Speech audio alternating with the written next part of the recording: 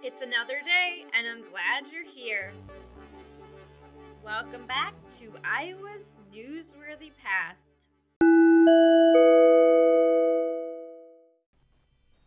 The following episode includes items published in the Oelwein Register in Oelwein, Iowa, on Wednesday, September 29th, 1897. He came, he saw, but he did not conquer by a long way. Last Wednesday was Bryan Day in Oelwein. The day was an ideal one for an outdoor gathering, and several thousand people, estimated all the way from 2,500 to 4,000, were on the grounds to see the much talked of boy orator of the Platte. For the past year and a half, the papers have been filled with accounts of Bryan's wonderful oratorical ability. If he has anything of that kind, he failed to show it while here. We have not heard a person give an expression in regard to his 35-minute speech, but who was disappointed in him. Even the high school boys make sport of his speech. We have heard many a man create more enthusiasm in his audience in a 5-minute speech than Bryan in his half hour. As for the speech itself, the only thing discussed was the Chicago platform, which is more out of date than some of the planks in the Democratic platform of Iowa this year. He devoted 10 minutes to the question of arbitration, 10 to that of government by injunction, 10 to the silver question, and the closing 5 to state issues and a general summary. Speaking of silver and wheat, he said, "We are glad the price of wheat has gone up, but we would much sooner see it raised in a different manner. We would rather raise it by increasing the quantity of money and thus cause a rise in the general price level than raise it by making a famine." Now, is not that an intelligent expression to come from a man who is supposed to have the ability to discuss questions of state and national importance in a manner to command the respect of all? He insults the intelligence of his hearers when he intimates, as he does in the extract given above, that the Republican Party had or could have had anything to do with the famine in India or the shortage of crops in European countries.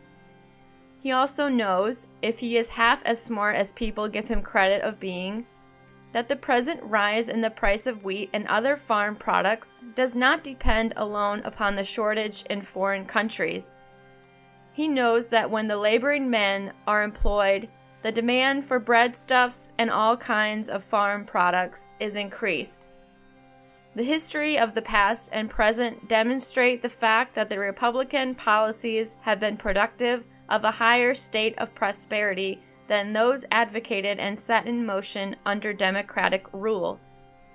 The effort to create ill feeling and distrust between different classes in this country is inimical to the best government.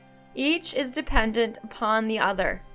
When the wage earner in factory, shop, or mill is steadily employed, he is a large consumer of that which the farmer produces, while the farmer, if he finds ready sale at fair prices for what he raises, becomes a greater purchaser of those things which the mechanic and laboring man produces.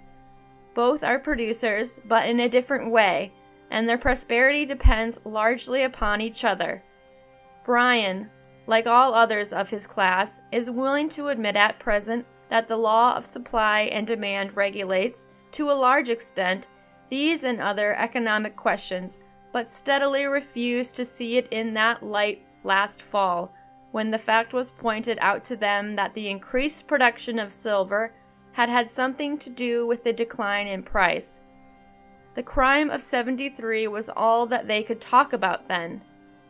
After Bryan's departure, Captain J.W. Muffley of Des Moines was introduced. It was very evident that the people were not out to listen to speech-making, for as soon as Bryan had departed, and their curiosity was satisfied, they began to go away from the grounds very rapidly, and the captain's remarks fell on dull and listless ears. There was a large crowd present, but even in this regard the day was a disappointment to nearly everyone, as all anticipated a much larger attendance than there was. The merchants all report a good trade, so that they were well satisfied over the day's outcome. More home-like than ever. The changes and improvements that have been taking place in the Union House for several weeks past are now completed and add very materially to the conveniences and appearance of that popular house.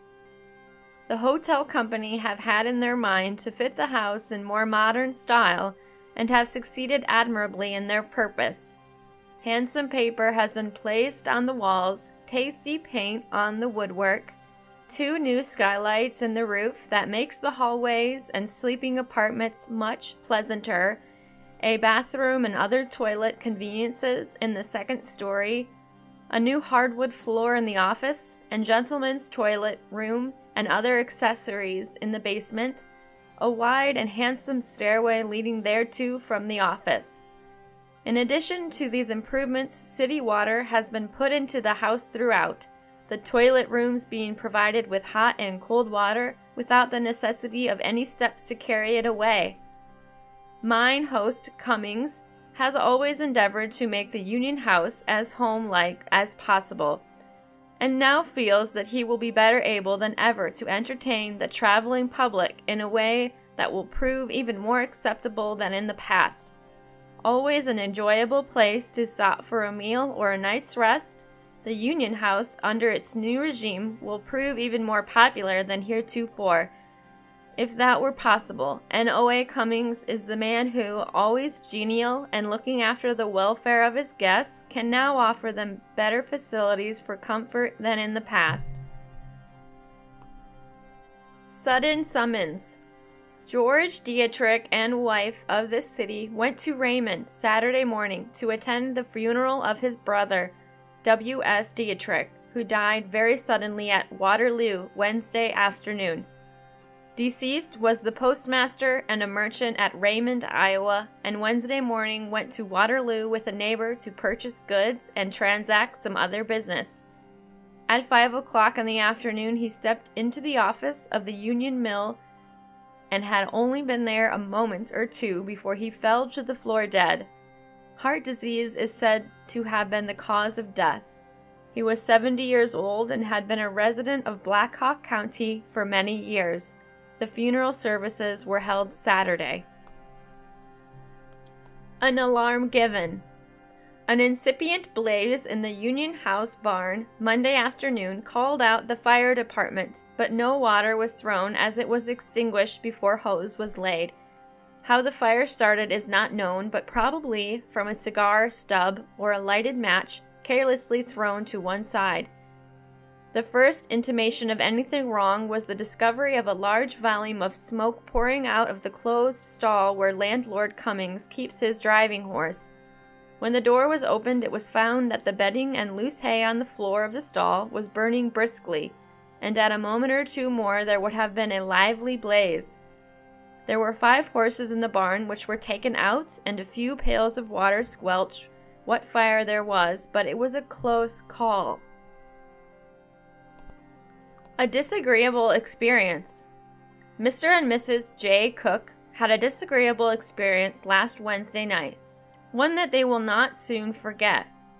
Jay was detained downtown until a late hour, and on going home he retired without awaking Mrs. Cook. About 1 o'clock their infant child became restless, and she arose to wait on it. Going into the sitting room, she saw a man lying on the couch with his face to the wall and a coat and hat off. Supposing it was her husband who had laid down for a moment and unintentionally fallen asleep, she stepped up to him and shook him by the shoulder, saying, "Have you gone to sleep?" When the fellow turned over and looked at her with a drunken stare and she realized that it was not her husband, she was so badly scared for a moment that she nearly fainted away. But recovering her self-possession, she went to Mr. Cook's room and called him. He arose, and taking his revolver, he roused the man, who lived in another part of the city, and bade him depart. The fellow was so drunk that he didn't know what had become of his coat or hat, nor how he got in the house. time given.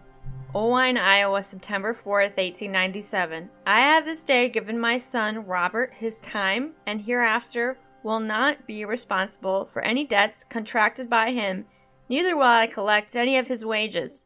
Rufus Gates.